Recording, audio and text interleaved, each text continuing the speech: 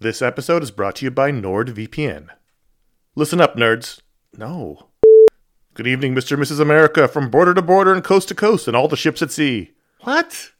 Hello, friends. Do you have a computer? Of course you do, because it's not 1987. Hell, you're listening to this on some kind of computer right now. But do you have a VPN? Oh, what's a VPN, you ask? Well, my friend, a VPN is a virtual private network and it offers two key benefits: enhanced privacy and security online. But VPNs do a lot more than that. VPNs shield your IP address, change your browsing location, and make online life easier. It's all about safety and security, my friends. But like everything else in life, it's also about watching TV.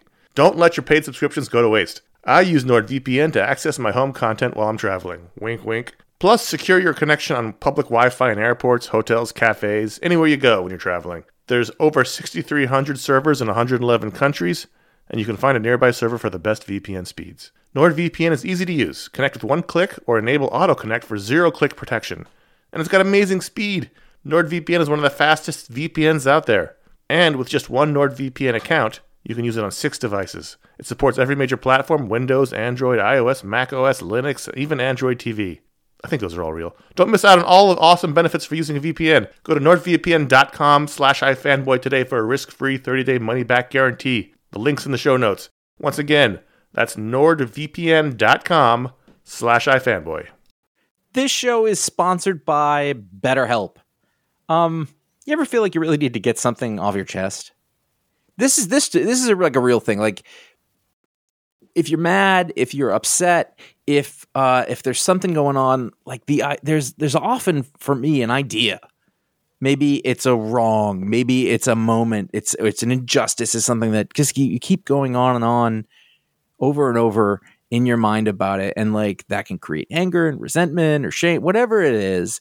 And very often I have found, I am not a therapist, I have found that when you let it out, when you give it voice, when you say it out loud, sometimes it makes you feel better because you've expressed it, and sometimes it makes you realize like, oh, this is not a big deal, but it's been stuck in my head. So you give voice to those things, and it can make you feel a lot better. And shock of all shocks, therapy is one of those things that can help you do that. It can help you be able to say those things in a place where you don't need to worry about the repercussions of it, work your way through it, figure out coping skills, how to get around it, find ways to deal with that stuff instead of letting it fester. If you are thinking of starting therapy, if anything I said sounds familiar, you're like, oh, maybe my life would be a little better if I could deal with that kind of thing, you should give BetterHelp a try. It's fully online. It is convenient, flexible. It is suited to your schedule. That's the idea. That's what they're going for. You can fill out a brief questionnaire to get matched with a licensed therapist. That's a big deal. You can switch therapists at any time for no additional charge. That personal connection, I believe, to be super important. Again, I'm not a professional. Get it off your chest with BetterHelp. Visit BetterHelp.com/ifanboy today. You get 10% off your first month. That is BetterHelp, HELP.com/ifanboy. This is iFanboy Pick of the Week 885, brought to you by iFanboy listeners just like you. Not you, but you. Me? You. Oh, hi.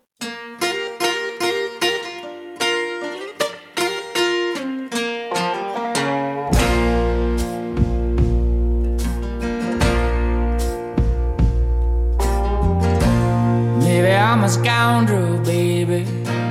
Maybe I'm a stranger in your bed. Maybe I can hold my heartache down with a cigarette in my hand. Maybe I'm a drunken sailor. What you gonna My name is do Connor with the Kilpatrick, and man? hey, this is my co-host Josh Flanagan. He survived. I did. People have been sending me messages all week. I may have overplayed. Yeah, you did. John, I hope you're doing okay. I was like, I'm fine. I just said you were going through it. I said you were having a tough time at the moment we were recording, which was true. It's true. And it's funny, is like, so I had a colonoscopy. Yeah. And which was fine, but the day before is fucking awful. And we were recording that night. And what was funny was, leading up to it the whole time, you were like, no, it'll be fine. I'll be able to do it. And I was like, you're not going to be able to do it to show, Josh. You're like, no, I'll be fine. And then the morning, halfway through the day, you were like, I'm not going to be able to do the show. I was like, I know you're not. There's nothing wrong with that. I mean, it started with the fact that, like, I didn't read my books, and I was like, well, I'm not working today, so I don't have anything to do. I'll read my books. And I was like, I can't seem to do this part. No, can't focus on that. Yeah. No. It was fine. This is a good public service announcement. If you're a man listening to the show in his or women, 40s, that's true. But men tend to not do it. Yeah. In their 40s and 50s, and you're eligible, go get a colonoscopy. I did mine a couple months ago. Josh did his. We talked about it a lot. I thought it was very healthy. Yeah.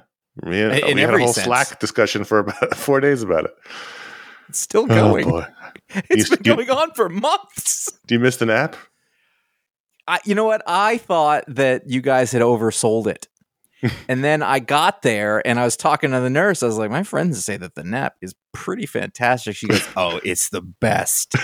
And I was like, it can't, I mean, sure. Because I have been under anesthesia before and it was horrible, but not the propofol. like I saw the point that they were like, okay, I was like, oh, they're going to put me to, where am I? Like, it was like that, man. And for whatever reason, I don't know if this is it, but for the rest of the day, I was cloud nine. Like the lady, like I was talking to all the nurses. I was like, oh man, well, you got kids? How's that go? Oh yeah. Everyone. I like your shoes. I think they're used to that because I was very similar. I kept trying to talk to everybody as soon as they brought me back. Really? And they were just like, they were just like, okay, we're busy. It's like, If you were to take my phone and look at my text messages for the latter half of that day, I was sending everybody just books, like people I haven't talked to in years. I was like, I'm just trying to reach out and connect, man. That's awesome. Well, here we are. I'm glad you went through it, and everyone should do it. 7 years. Good for your health. So Josh is back. He's fine. Totally fine. I would assume that people who are patrons would have known you were fine because then you were on the Hangout like 48 hours later. But yeah. Anyway, hey. I appreciate the concern. I do, but this is iFanboy Pick of the Week, episode 885. We didn't even get to that part. We didn't even make it 2 lines into the script. Well, we had material. I mean, our lives. Every week, one of us picks the book they like the best from their stack of comics. We call it the Pick of the Week. We're going to talk about that book and other books from the week and a patron pick. Hopefully, listener mail. And here's your spoiler warning. Exercise some caution this week. Josh had the pick after his procedure. Pick of the week was She-Hulk number 177 by iFanboy favorite Rainbow Roll, art by Andre Genolet, color by D. Cuniff, and letters by who else? Big Joey C. I've been seeing D. Cuniff a lot more lately. Yes, I mean D's been around a while, but I've been seeing the name a lot more, and a lot of books are talking about. Yeah, I not an awesome week of comics. I said it wasn't. It wasn't bad. There was a couple of stinkers, but it just comics were fine. Which stood out because I mean this was going on for a while, but we've had a pretty good run. Honestly, the last month or so, I feel like a lot of good stuff happened there. And last month, every week we were like, "Oh, this is great," and then we finally hit it. Yep. So, I mean, I bring it back to just like I read through the book and I enjoyed it. And then, but I was just in it. I was just reading, and then I got to the last page, and the thing that happens on the last page, and I was like, this book is great. That was my thought. Like I wanted to send Rainbow an email. Now we're not friends. I just interviewed her once, but I wanted to be like, this is just great. You need to know this, which would have been nice. This is the first time it's been the pick of the week this year, and it got a couple last year, or maybe more than a couple actually. I think, but. It's just really good. And it doesn't mean like a flashy thing's going to always happen that really catches your eye or a big shocking moment, but it's just really solid characterization. She finds interesting and frustrating positions to put Jennifer into. And she's got a stable of really strong artists who handle what is essentially a romance superhero comic really, really well and keep the action dynamic, even though it's mostly just people talking to each other. Well, so what I was going to say, I think that this is an extremely strong character drama. Like I care what happens to these people. And as I was just flipping through this, trying to figure out what I was going to talk about, because that's how we roll around here. I got to say, if you took the letters out of it and you gave me no context for this is the most boring comic book I've ever seen. Literally shot after shot of people talking in the exact same place and not moving. But the fact is, everything works if you do it okay. Mm-hmm. Even the breaking the rules and doing the wrong thing, because I would tell you, 99 times out of 100, if your book is literally just people in street clothes talking, Mm-hmm. it's not going to be a successful comic book. But I did not see it. I did not notice it. I followed it just as if I was watching a TV show or whatever. And I think that's what's really interesting about André Genoulet, is the facial acting and the posture and everything says a ton. And I think a lot of the work here isn't being done with composition and design and splash pages, but little things like posture and facial expressions, and they're working hand in hand with the dialogue and with the pacing, and it's very claustrophobic. A lot of this, especially the second half of the book, like you are just in on these two characters, this will they or won't they kind of thing. And I think I really thought that she would. Yeah, I think that's part of the brilliance of this issue is that we've been edging into this love triangle between Jennifer, Jack of Hearts, and this new guy. Oh, he's got a name. He is the Scoundrel. Or Scoundrel. I don't think the Scoundrel. Well, Scoundrel's his villain name. Right. And, when you're in serialized storytelling, you have to put your characters through a ringer of emotions. And, if she had, I wouldn't have been mad at her because Jack's been distant and he keeps disappearing for long stretches and doesn't tell her what he's doing. And it's every time real she needs him, he's gone. Yeah. And in the grand tradition of serialized storytelling, like if this was real life, I'd be mad at her, but I'm not. This is I know what the deal is here. We're watching a story. And so if she had succumbed to the, not inconsiderable charms of Scoundrel, I wouldn't have been mad, but she also doesn't. She tosses him through a wall. Well, the thing is, I don't think that she, I don't think that like he charmed her necessarily as like they have some sort of connection. They have chemistry. They both know it, and it's a thing. But what he does wrong is wear those shoes on the very last page. And I thought, well, look at him. Of course he's an asshole. Look at those tasseled loafers. That's not. It's not my style, is what I'm saying. It's not your style for sure. But is he from Spain?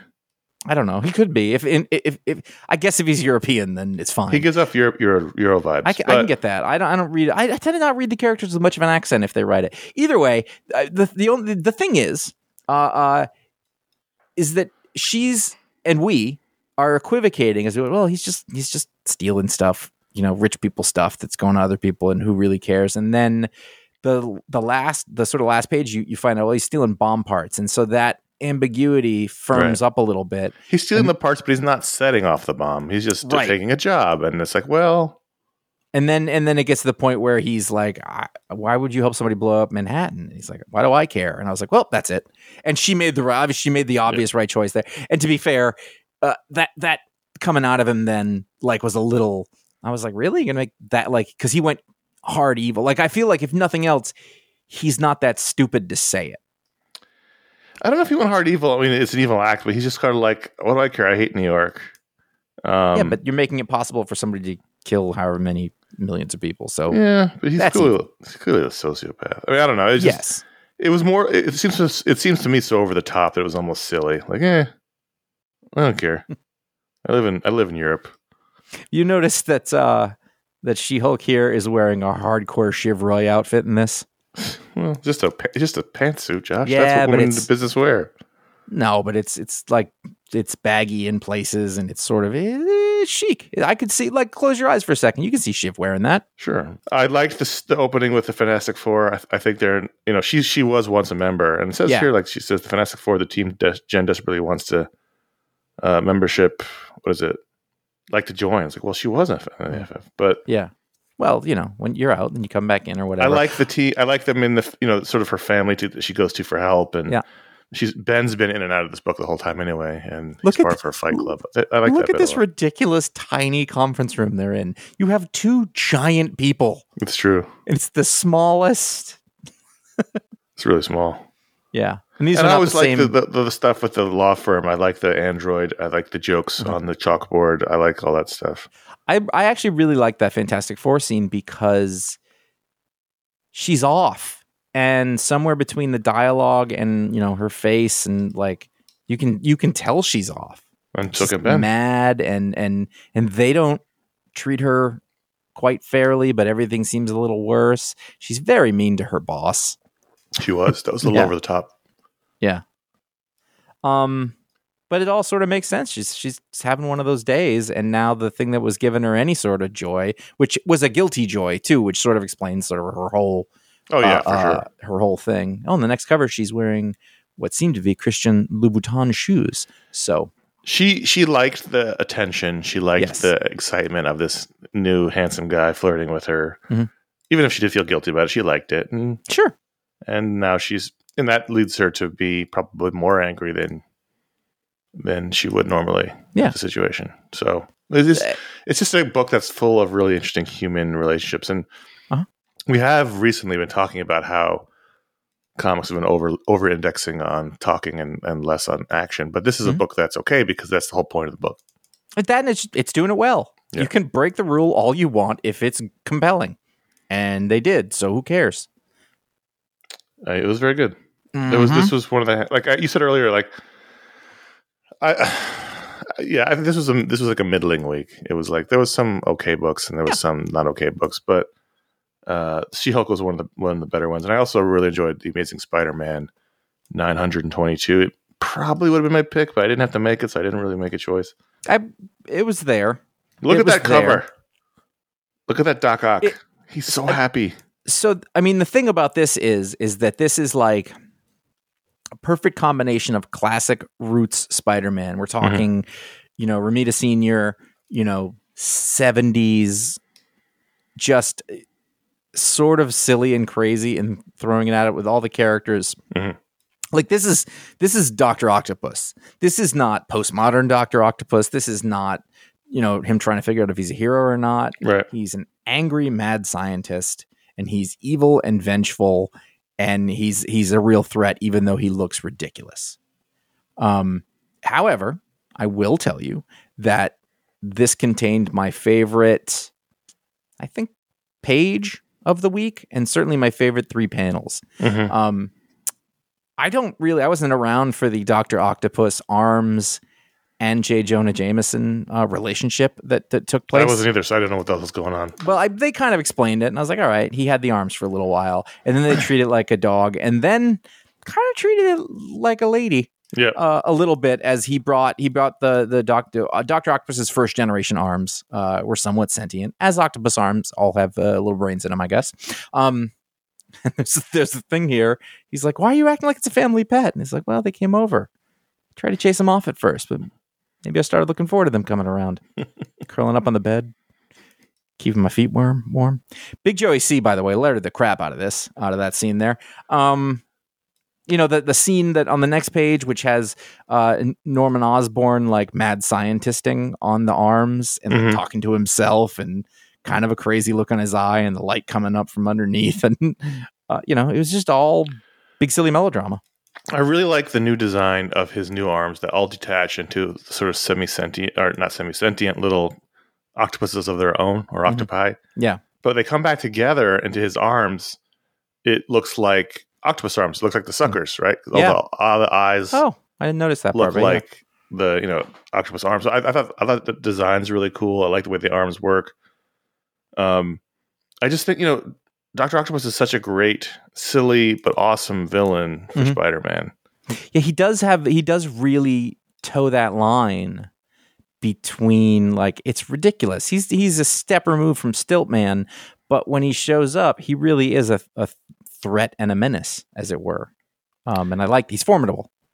Yeah, and the fact is he and Peter and Norman all have history. So at the end here, when all 3 of them are in a sort of a big brawl, there's more at stake here than just a regular thing because they, and it is so like hardcore soap opera that Norman Osborn was once the greatest villain and is now the greatest ally, and we just accept it. You know what I mean? Like that's not a real world thing that would happen. No. Like he was as far and and also like it's not even like a mind wipe thing. He's the same guy. Like he's like, yeah, I did that. And Peter's he like, had it's the cool, whole man. he went through that whole Sin Eater situation No, where it's a good explanation for it or whatever, but like it. I mean, good. That's an error, but who cares? Comic books. Right. I really I forgot that there's like Craven's there for like 2 pages, and Octopus fucked him up. Well, he's got a movie coming out. He'll just keep popping up. I really liked, and I'm continuing liking this Ed McGuinness art because he used to be known for super blocky, super bulky, roid rage guys, but he draws his Spider-Man, and Spider-Man has muscles, but he's lean. Yeah.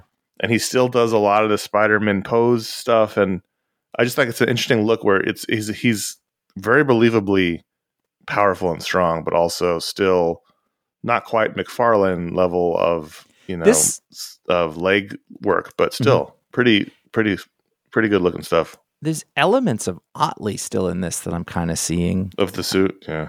No, just. I mean, the way they draw Spider-Man. Yeah, and not in a bad way. Actually, I just like it as because it's Ed McGuinness. There's an evolution there. It's really cool. So it's got that Otley thing, but it's also got like Neil Adams type panel compositions, and there's a lot of like classic stuff like breaking the borders and that foreshortening and coming towards us, all that sort of Kirby stuff, and then low angles and everything. And then Mark Farmer is inking this. Mark Farmer had sort of Alan Davis's inker forever. He must be. He can't be a young man anymore. I think he's 87 years old. Yeah, like, look at it. There's an inker on this, and it shows. It's so good. It gives it that feel. It has a texture that non-inked art doesn't have. It's just the case. There's no way around it. It looks better with the inker. Well, it looks like classic Marvel comics with the cross hatching and the lines and like the stuff that when I was a kid blew me away the most. Was, you'd look at the drawing, that's drawing cool, and then that drawing's cool, and then you would sort of zoom in and you'd see all the lines and how they made the textures with it. And those just little hash marks on stuff, that fill a drawing out have always I've loved them. And I do here. Yeah, I mean, I mentioned it a lot, but if you follow Mark Morales' Instagram, he posts a lot of inking videos, and you can see him adding those textures that aren't in the pencils to the art, and you can see what he's bringing to the table when he does that. I wonder if these two old timers are doing this analog. Maybe. I cannot tell. I don't think it is. I don't think it is. That's just my instinct. I can't really put a finger on why. But did you look at the letters page in this one? No. So the very last letter, there's a guy, and he proposes to his girlfriend. Okay. Derek from Queens. They don't put his address. And Nick Lowe of Astoria, Queens, who lived down the street from me. He moved in there while I was there. I had a burger with him once, and then we never got together again. Must have been me. Anyway, there's this picture, and the girl, these people look like they're about 19, and she is gifting him she had given him a copy of Amazing Fantasy number 15. Whoa. And I kept zooming in trying to see what the rating is on it, because if that is above 5, that's an expensive gift. Yeah, that's like at least 5 figures. Jesus. And if it's above that, it's a ton. So who knows who's paying for that? It looks like it's in good shape. It does. And it looks like a high number. And that's not like anyway. None of he's us wearing a married shirt the money. of it. Yeah. Mark Farmer is 66 years old. Yeah, that's what I was going to say. He's probably pushing 70. I forgot he was also the inker on JLA with Howard Porter. He's great. Yeah, he's great inker. The thing is this. It's not even that people don't put inkers on books anymore, but the great inkers are aging out and they're not being replaced. Well, there's no one. It's like when there's you don't. There's no new train inkers. Any new inkers because there's no need for that anymore. There's no new inkers. It's literally going to go away. And people are still going, they're like, oh, we still ink digitally or whatever. It's like, it doesn't look like that. It's not the same. It's not the same. What to make of Action Comics 1056? Well, let's take this in pieces. Yeah. First story, Ex Machina, written by Philip Kennedy Johnson, art by Rafa Sandoval and Max Rainer. I really like this story because it's ridiculous. The story's good. I thought the execution was not of this particular story. I thought it was a mess from an art standpoint. I like Rafa Sandoval a lot. But it was like it was a series of double page spreads. The action was muddled. There was way too many characters, way too many things happening on the pages. I had a hard time following it.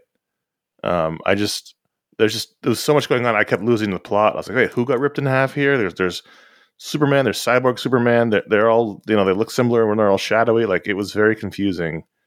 And I thought it was, I just thought this issue was emblematic of the problems of this book, which is just way too much, too much.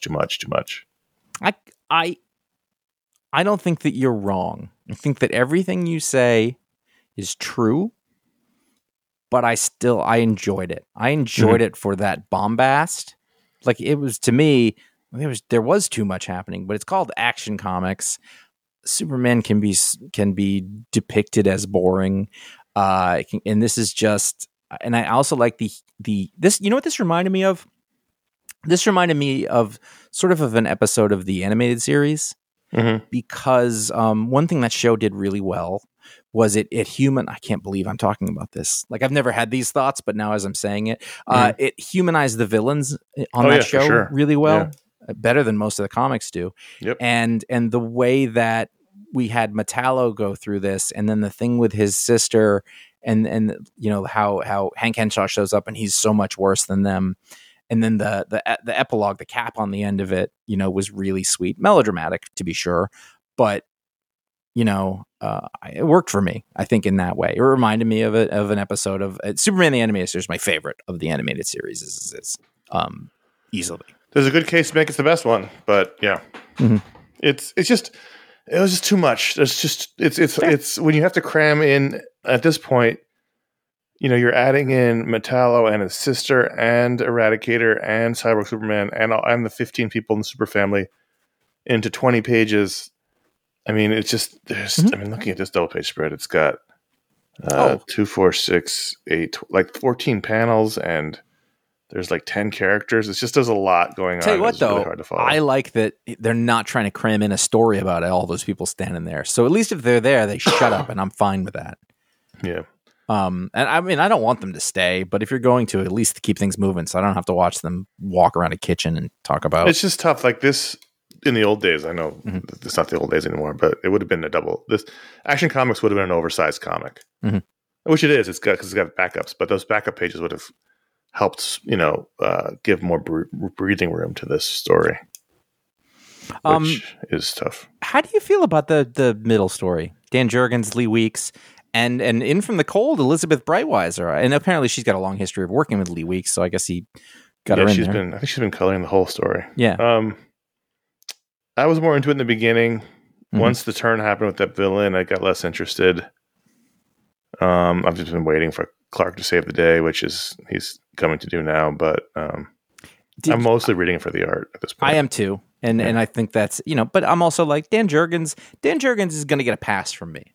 I'm never going to come along and be like, Dan Jurgens fucked this up. I'm like, all right, whatever. You can do what you want. You've earned it. He still writes great comics. Yes. We've been enjoying his work. I just this particular one wasn't as interesting once it got further along. I really like that as this kept going on, I feel like Lee Weeks was getting further and further off model of what we thought Superman was going to look like. And then sort of by the middle ending part of it, I was like, this just looks like a tough guy from the 50s. And I loved it.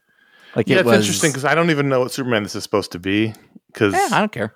Well, because at one point, Jurgens and Lee Weeks were doing a book featuring these characters, but it wasn't the Superman from the first story. It was the other Superman from the other world. So he's older. Yeah. And so I don't know if that's this guy or if this is the other. Like, it's just because remember that at one point they merged them into one. They took all the different Supermen, they merged them into one character, and Cosmic Wacky Button got pushed, and Grant Morrison Superman got merged with this guy, and I don't know if this is post-merge or pre-merge or what. So maybe this is the older pre-merge Superman, which is why he looks that way. Do feel like this is the older one when they first arrived in this world, and they're aware that they're from a different world before the merge. I think that's how I looked at it. Yeah, I mean, it may not be. People may be, emailing us right now, but it just that's how it feels. It feels like a different Superman, from the pre-52 version that got through whatever happened. I blocked almost all that out. At some point I became a Lee Weeks fanboy. He's great. He's always been He's so good. Yeah. And then there was a third story. I skipped it. I didn't even read it. Yes, I'm not reading it. It is not ready for primetime art. There is a panel in here, which is one of the worst panels I have seen in like mainstream comics in a while, which is saying something. Mr. Terrific and John Henry Irons get in a fight, and it's on page 30 of the digital reader. It's the third page of the story. Yeah. It doesn't make any sense anatomically.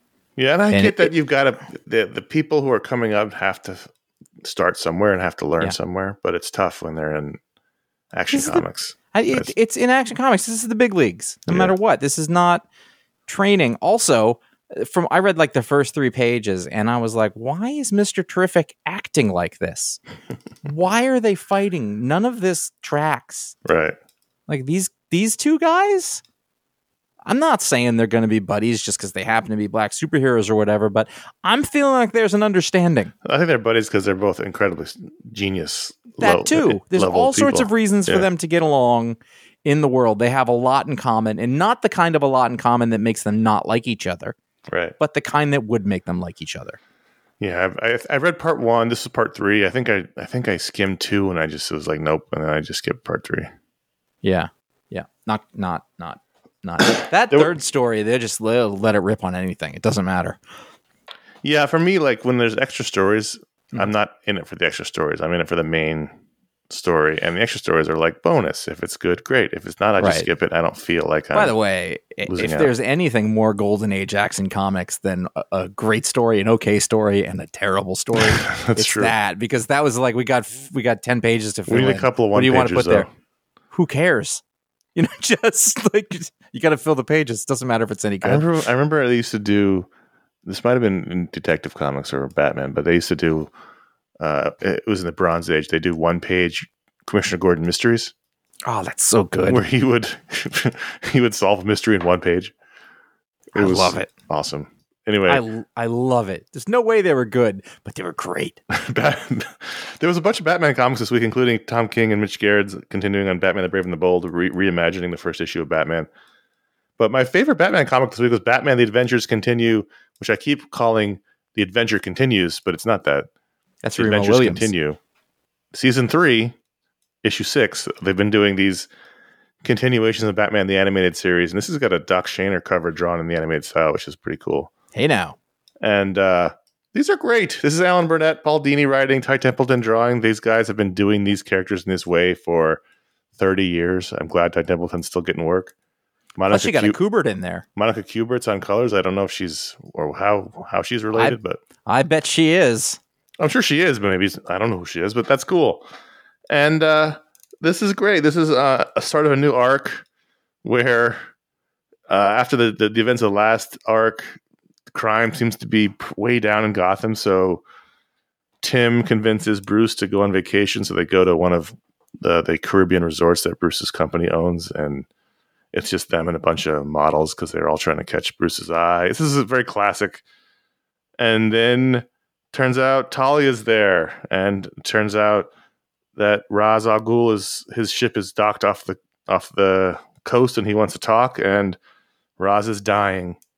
He's gone one too many times to the Lazarus Pit well, and he's aging rapidly. And then Bruce and Talia sleep together. Like, it's just really very classic Batman. And there's a subplot with Catwoman running away from somebody, and she's really badly injured. She runs to Harley and Poison Ivy's house, but just felt super fun.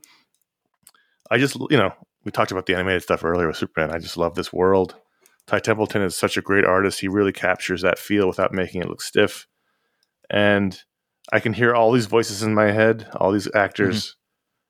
It's just really fun. Batman is it's mired in so much baggage these days, and it seems to be the stuff that's happening outside the main continuity is the best. And I just really thought it was great. It was just like, oh yeah, this is a Bruce Wayne that still knows how to have a good time. Isn't so emotionally crippled that he can't go have a drink at a resort with Talia, and flirt with her. Like, it just was fun. I just really liked it. I'm really glad these guys are still trucking along with this book. As a follow-up, I don't think I've ever seen this before. I believe there are no Monica Kuberts on the internet. Interesting. Yeah.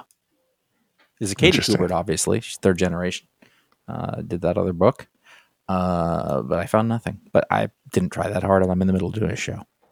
Yeah, I mean, you can't really put together a full murder board because you're in the middle of recording. You think? It was easy when it was three of us. When it was three of us, you and Ron could be talking about something, and I could just go over here for a minute. I mean, let's be honest. Ron was 30% with us at most at any given time. That's true. You could hear him just typing constantly, which drove us insane. I don't know that it affected his performance. I didn't feel like he wasn't there, but we could hear that he wasn't there. And that was it. I don't know what the hell to make of Green Arrow. I literally went back to the first page because I was like, this can't be Josh Williamson. This was a terrible book. Sean Isaacs, whose art is really strong, but I just don't know what the point of this book is. I don't know who any of these people are. I listen, I'm not the world's biggest Connor Hawke fan, but I feel like that's wrong. I feel like it's all wrong. I don't know who this girl is. It's Dawn of DC was, it seemed like it was sort of like let's sort of reset some of these people. I'm not saying as a reboot or anything, but let's sort of get back to basics. That may or may not been their point, but that's what it felt like. And this felt like we're just the opposite of that. And I don't necessarily mind taking a character like Green Arrow and putting him in a sci-fi setting. That's what was kind of interesting in the first issue. Was he was sort of lost in time in the future. But as we've gone with each issue, it's not coalescing into any kind of story that is compelling at the least. We have Peacemaker and Peace Wrecker, is that her name or whatever it is? His sidekick fighting with Dinah and Roy, and it's just for no reason I can figure out other than something to do with Amanda Waller, and in the future Oliver and Connor reunite, and then is that his other daughter? Is that who she is? I don't know. And then the Legion of Superheroes show up. I did like the reveal is that like they're not allowed to be together, the world is going to end or whatever it is. Connor Hawke was the coolest looking character, and he's not. He looked so cool for the longest time, and now I don't know. There's the bunch of dialogue that shows up around the time that they drop into the Legion era and see, Connor. It just didn't work. I was like, it didn't sound like Oliver to me talking.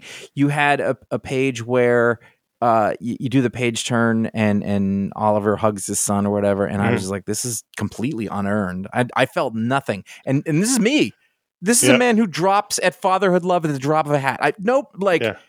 It gets nothing. But this didn't work, I don't understand what the point of this is, and I think Josh Williamson is doing some really interesting work overall.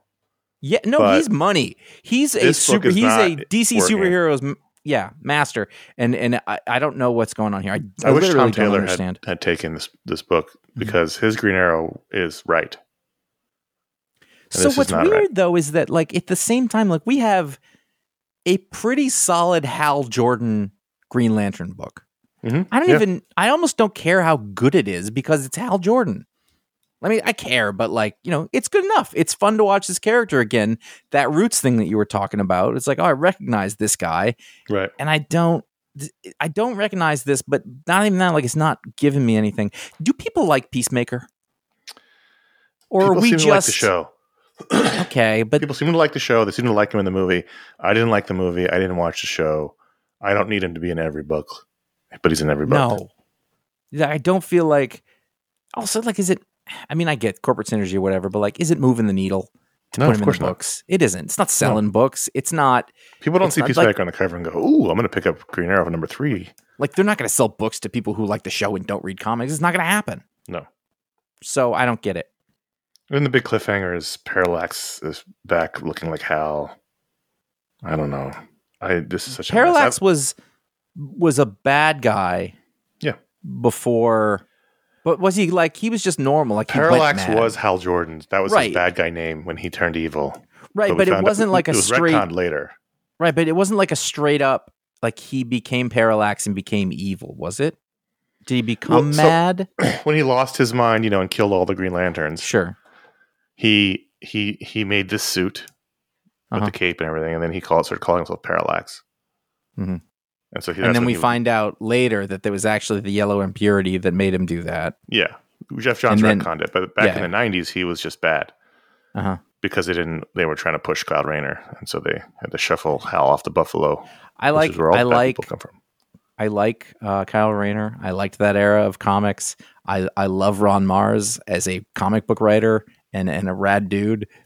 It's terrible, and he's allowed to do it in his book, and since then nobody else is. That's what I think.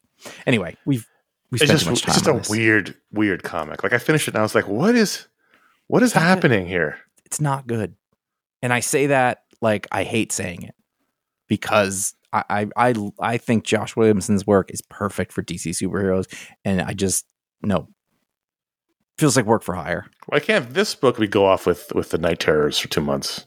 Yeah, I don't know. There's not gonna be a lot of DC talk going forward. By the way, once July and August kicks in.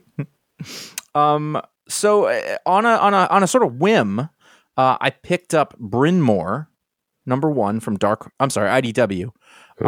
Writer Steve Niles, the artist Damian Worm with assists by Alizia Zerno. Great guy, Taylor Esposito on colors. It is a horror story because that's what Steve Niles does. Yep. However, I thought was I'm gonna check it out for a little bit and keep reading, and I never stopped. Mm-hmm. It was, first of all, as far as I can tell, there was no horror or supernatural of any kind in this book. The very last page features a mysterious door. That's it. Okay.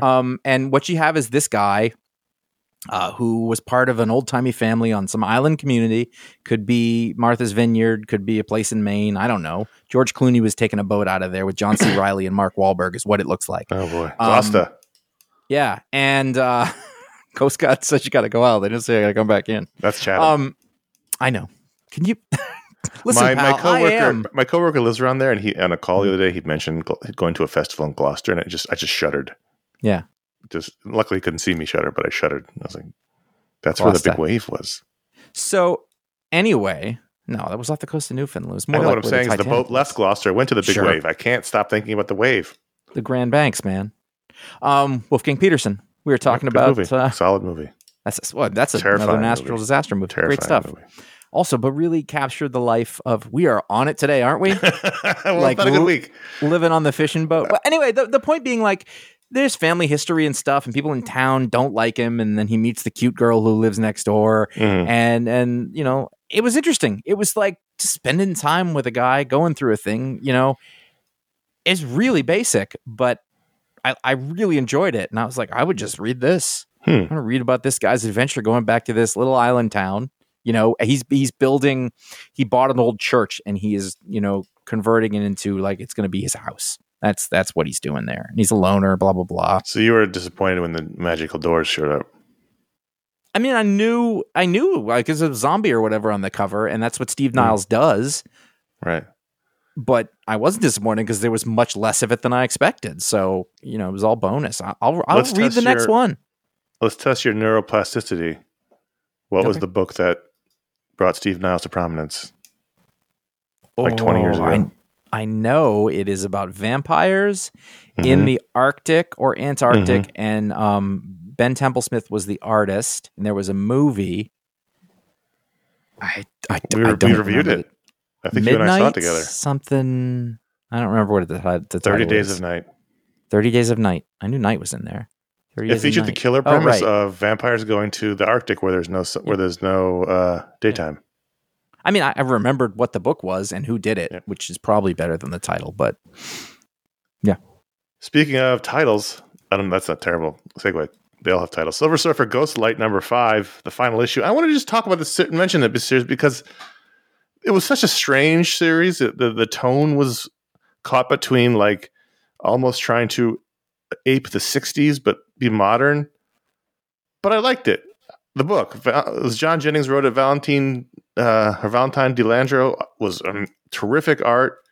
That was the big sell for me. Valentine, assume he's male, showed up for a couple pages on Cyborg, and I was like, ooh, I'd be more into this book if Valentine DeLandro was drawing it.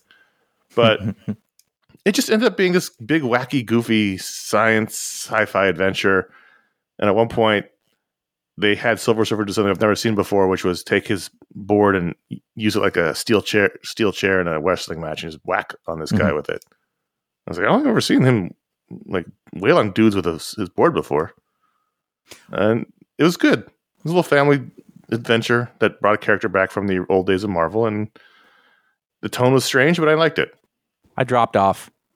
That's I think fine. I got to one of the issues, and I was like, I don't remember if I read the last one, and then I was like, I'm not super compelled.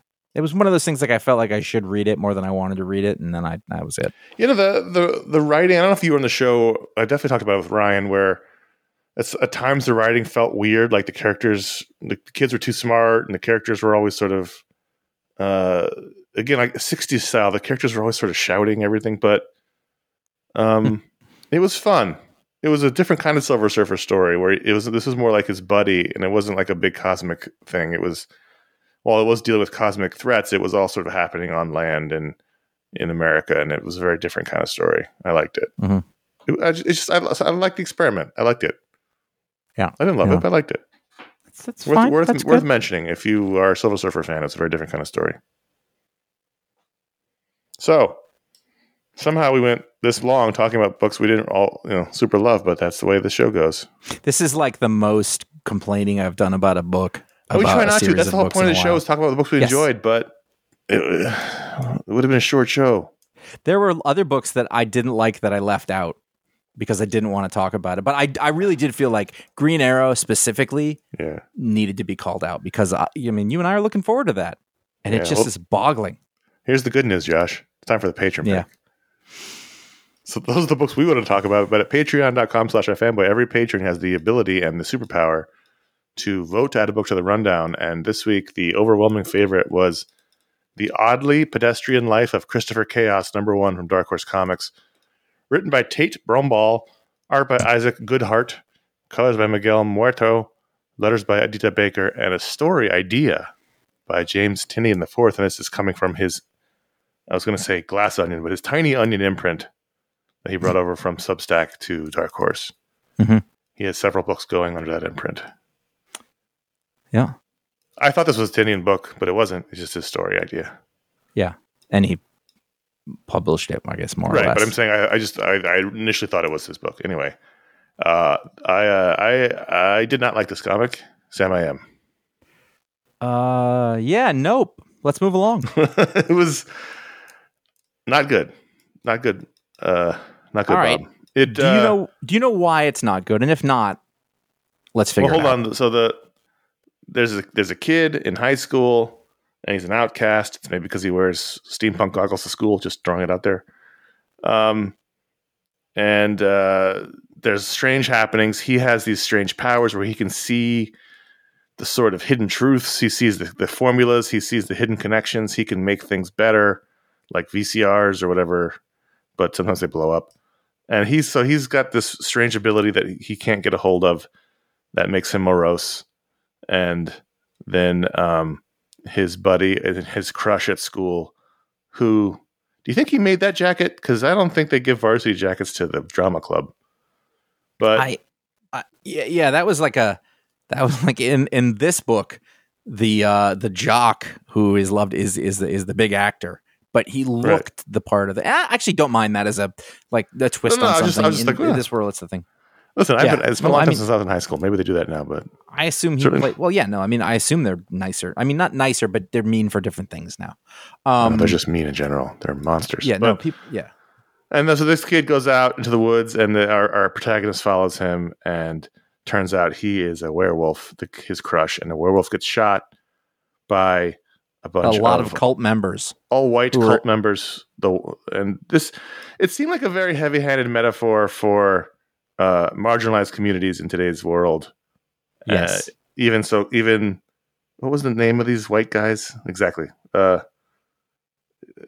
I don't know, I can't find the page where they say what the name is, but it's something very heavy-handed, like the White Knights or something. Okay. Oh, the White Hunters. I was like, Ugh. okay, this is very heavy-handed. But And not so there's not well done. that, and then the other side of it is that it's just this kid who's supposed to be a super genius. I don't know. I was like, I don't know, maybe he's like supposed to be neurodivergent, but I don't think it's that. I think it's like it's neurodivergence that is a metaphor for sexuality. I'm not really sure. There's getting to be quite a bunch of new characters who are queer in some way, and they all kind of look the same. Mm-hmm.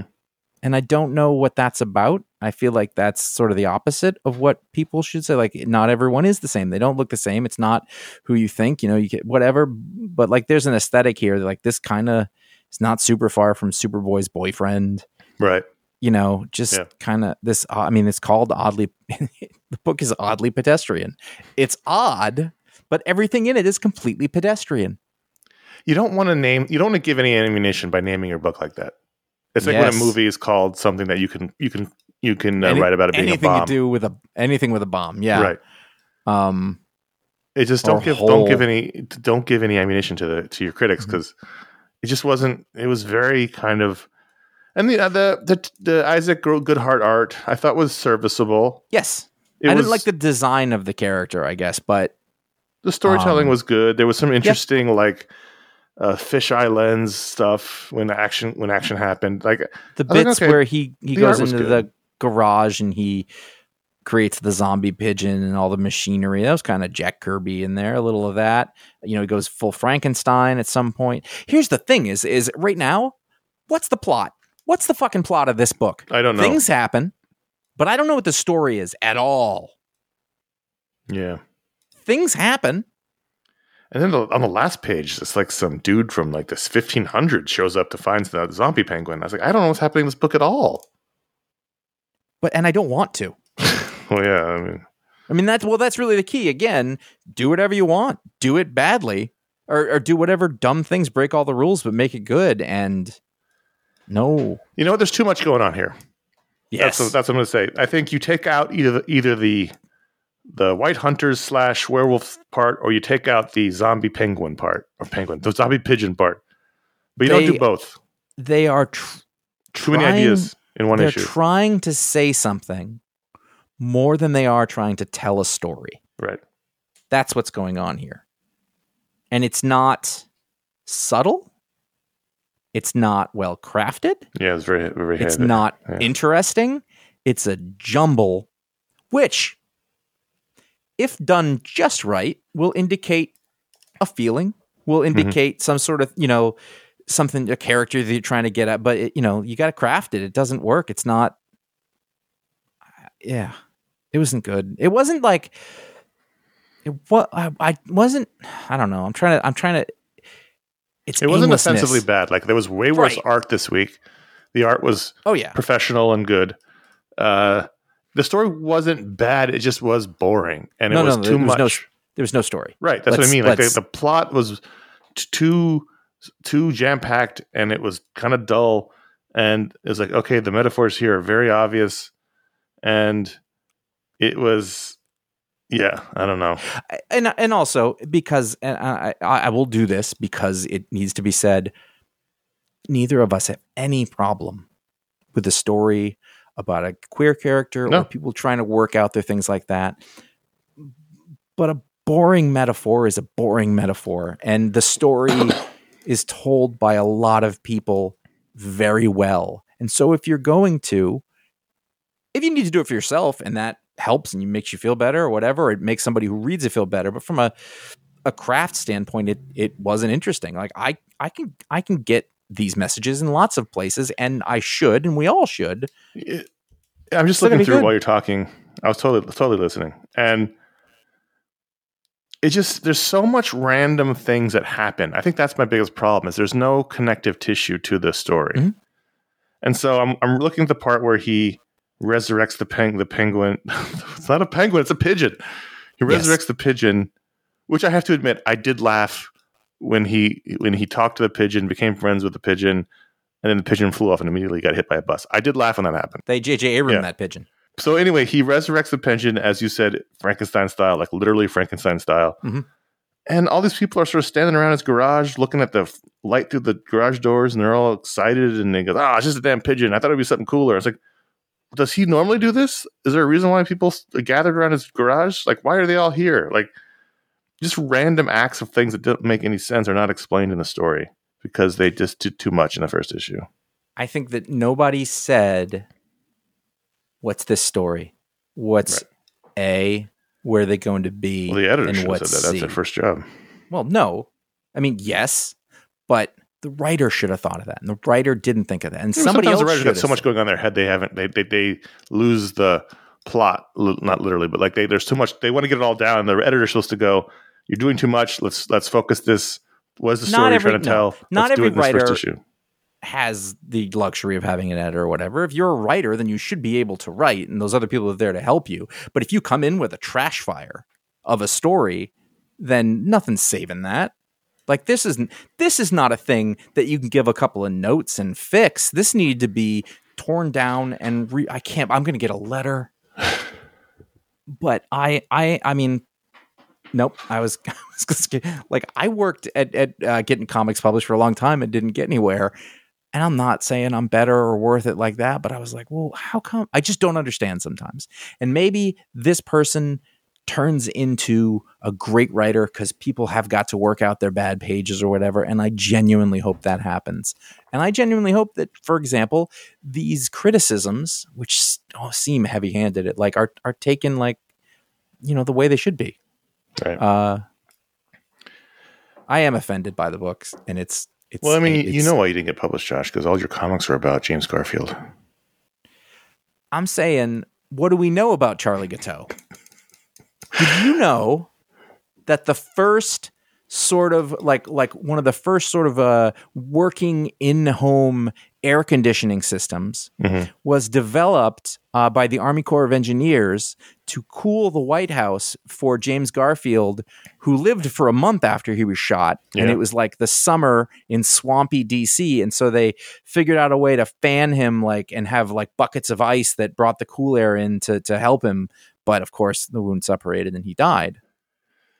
I'll tell you where there's not a current working air conditioner going. It's this fucking room. All right. Yeah. Ratings, 2 out of 5. 1.5. You sticking with it? No. I almost feel like maybe I have to after all that. I have to read the second one. You know what? Yes. I'm going to read the next one. Benefit of the doubt. If there's improvement, if it comes together, I want to give credit. Okay. So I will read the next one. If you remember. No, I'll remember. If I see it. If I see it, I'll remember. But if I don't see it, I won't remember. Patreon.com/ifanboy. If you're a patron, every patron vote set a book to the rundown. Hey, and we talked about this a lot the last couple of weeks because we just redid our whole Patreon. But Patreon.com/ifanboy is the primary way people support the show. Helps us pay our show bills and keeps the lights on, everything going. We do appreciate that. Everyone who directly supports the show, they unlock shows for everybody. They become part of a great community on Discord and Facebook, and they get things like the monthly patron hangout to enjoy, which we did last weekend. And as we mentioned before, we now have tier-exclusive merchandise. Depending on your level of support, after 3 months of supporting us on Patreon, you'll receive it could be a Junior Jamoke t-shirt, or it could be a tote bag, or it could be a hoodie. There's also a sticker, a mug, a poster. Plus, at the $5 higher level, you get a patron power and access to the Discord server, and the $10 higher level, you get access to an ad-free feed of the show. That's right. You don't want to hear us talking about underwear or mental health? $10 or higher, you get your ad-free feed from the show. And you can find all the details at patreon.com/ifanboy. We got a bunch of people signed up after we've made the announcement. We thank you for that. If you ever considered signing up, you can do this so now. And any level. We appreciate all the levels. So thank you very much. Also, we're into all the levels. ifanboy.threadless.com is our new t-shirt store. We have a new design. When this show comes out, Pride Month will be over. But as we record, it's still Pride. We've got the iFanboy Pride shirt, and half of all the proceeds from that shirt are going to go to the It Gets Better project. A bunch of people bought those, and thanks for doing that. We'll be sending the proceeds. We'll wait a couple months to see if anybody else buys some more. Build them up a little. Send the proceeds over. But we have other shirts in the works, in design. And so currently there are 13 designs on t-shirts and more at FMO.threadless.com. Always look for summer sales from them. They're constantly doing sales around the holidays. So my guess is there'll be a sale around July 4th. So keep your eyes peeled. FMO.com/support is our direct donation via PayPal tip jar. That's for all you eccentric billionaires out there. There's so many more of you since the pandemic, and you're so much richer than you used to be. Come on. There's got to be like one nerd who hit it with crypto real big and then sold before he lost it.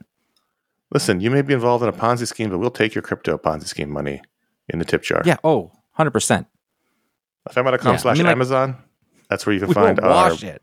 We're not going to launder your money. No, we're not going to launder your money. That's not what money. I'm saying. We definitely did not say that. If there is a legal way to do that and help you, we're cool with that. I watched Ozark and Breaking Bad. I'm still not exactly sure how to do that, but it just happens. It seems like just happens. But right. I'm not sophisticated enough to understand. FMO.com/Amazon is where you can find our Booksplode links, as well as the general shopping link. Bookshop.org is our partner to help local bookstores. Every time you buy a book from those links that you'll find most of the Booksplode shows, you send money directly to local bookstores. I just bought a book and it sent $4 to a local bookstore, and I felt happy about that. So not everyone in here is happy that more books keep arriving, but they do. They do keep coming. After a decade, you should be understanding that. They just keep coming.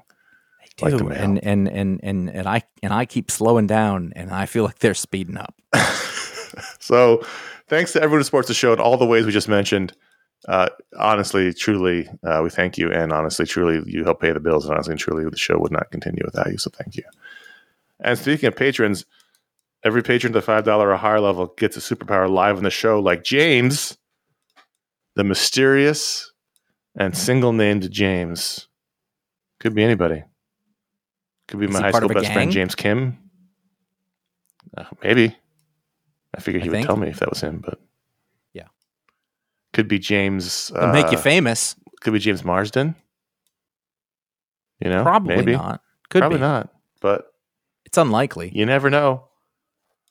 There is at least one celebrity patron, which we will not name, but it's true. Yeah. But I make sure to tell my wife every time.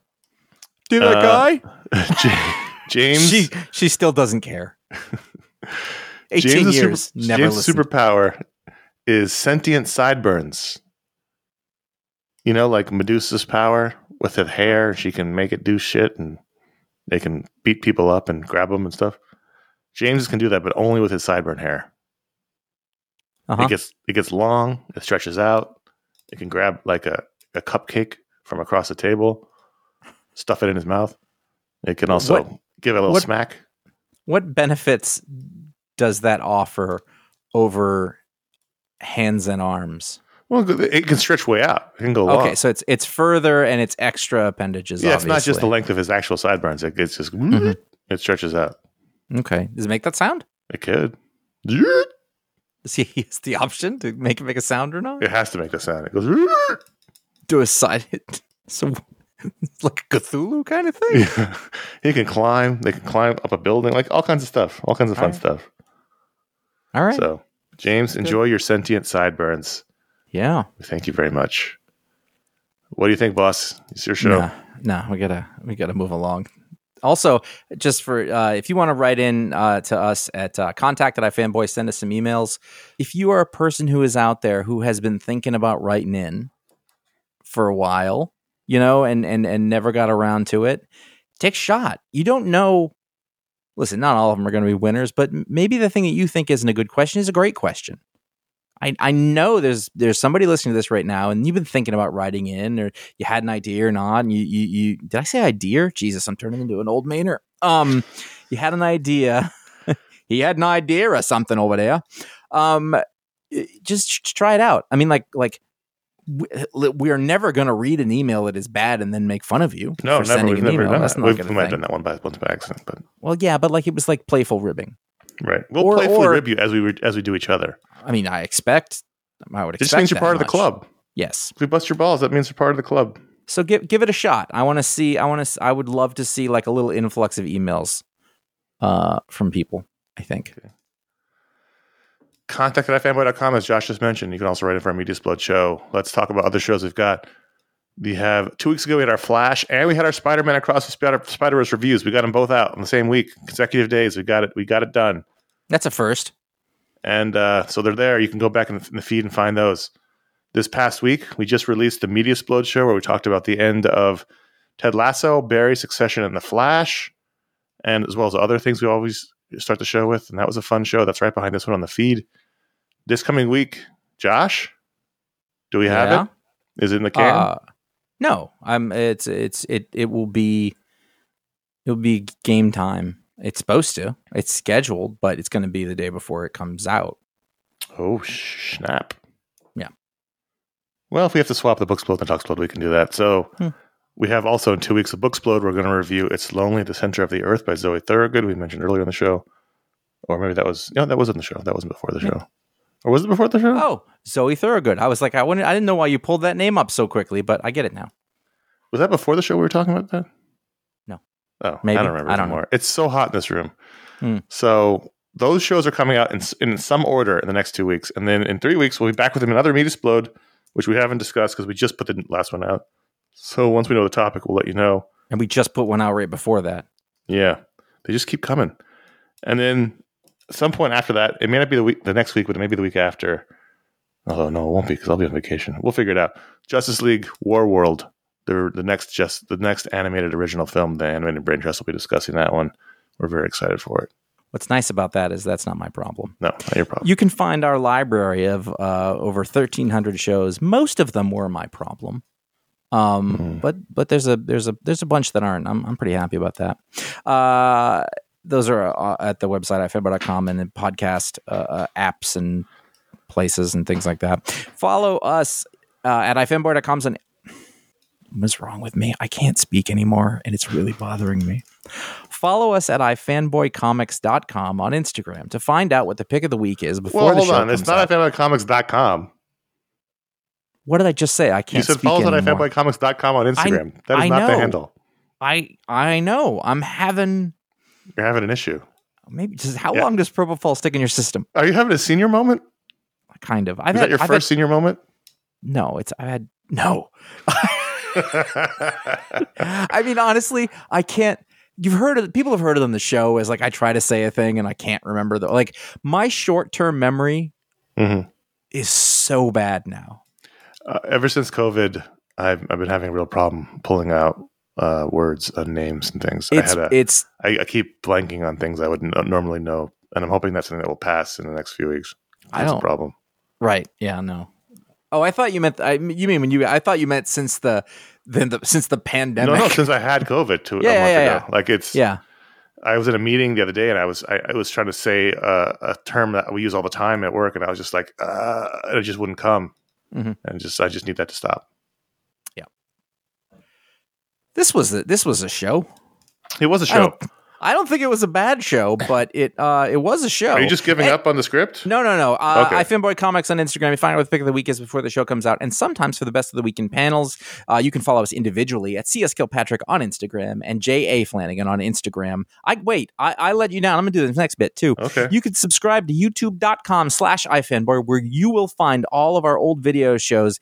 And this show we post there every week. And for some reason, I honestly, I couldn't tell you why, you would rather listen to this show via YouTube. Maybe you've bought into People do. There.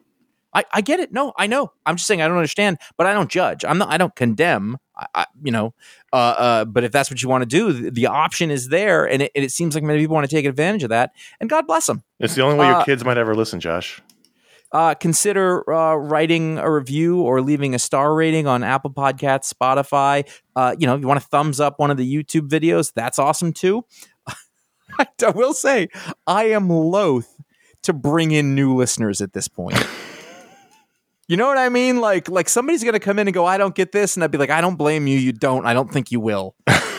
People come in, new listeners. I know. I don't understand. Like if someone's like, I'll see my way out, have you ever walked into a store and like you got in there and you're just like, this is not for me. And the person there knows it. And it's very like, all right, yep. Okay. Sorry about that. That's what I picture. I don't understand. What random stores are you walking into? I don't know. It's not recently, but like, Honestly, I don't like that feeling, so I don't tend to go into random stores or restaurants for that matter, which is a problem. Oh, we're That's done. all. Oh, it's my turn. You're done. Oh, you're done. Yeah, no, we're done. I did it. All I right. did it. Well, that was fun. That was an experience. Now I'm gonna need therapy. You're definitely going to need to take advantage of our sponsor services. But we'll be back next week with another exciting adventure. And until then, my name is Connor. And I'm Josh. Go read She-Hulk, man.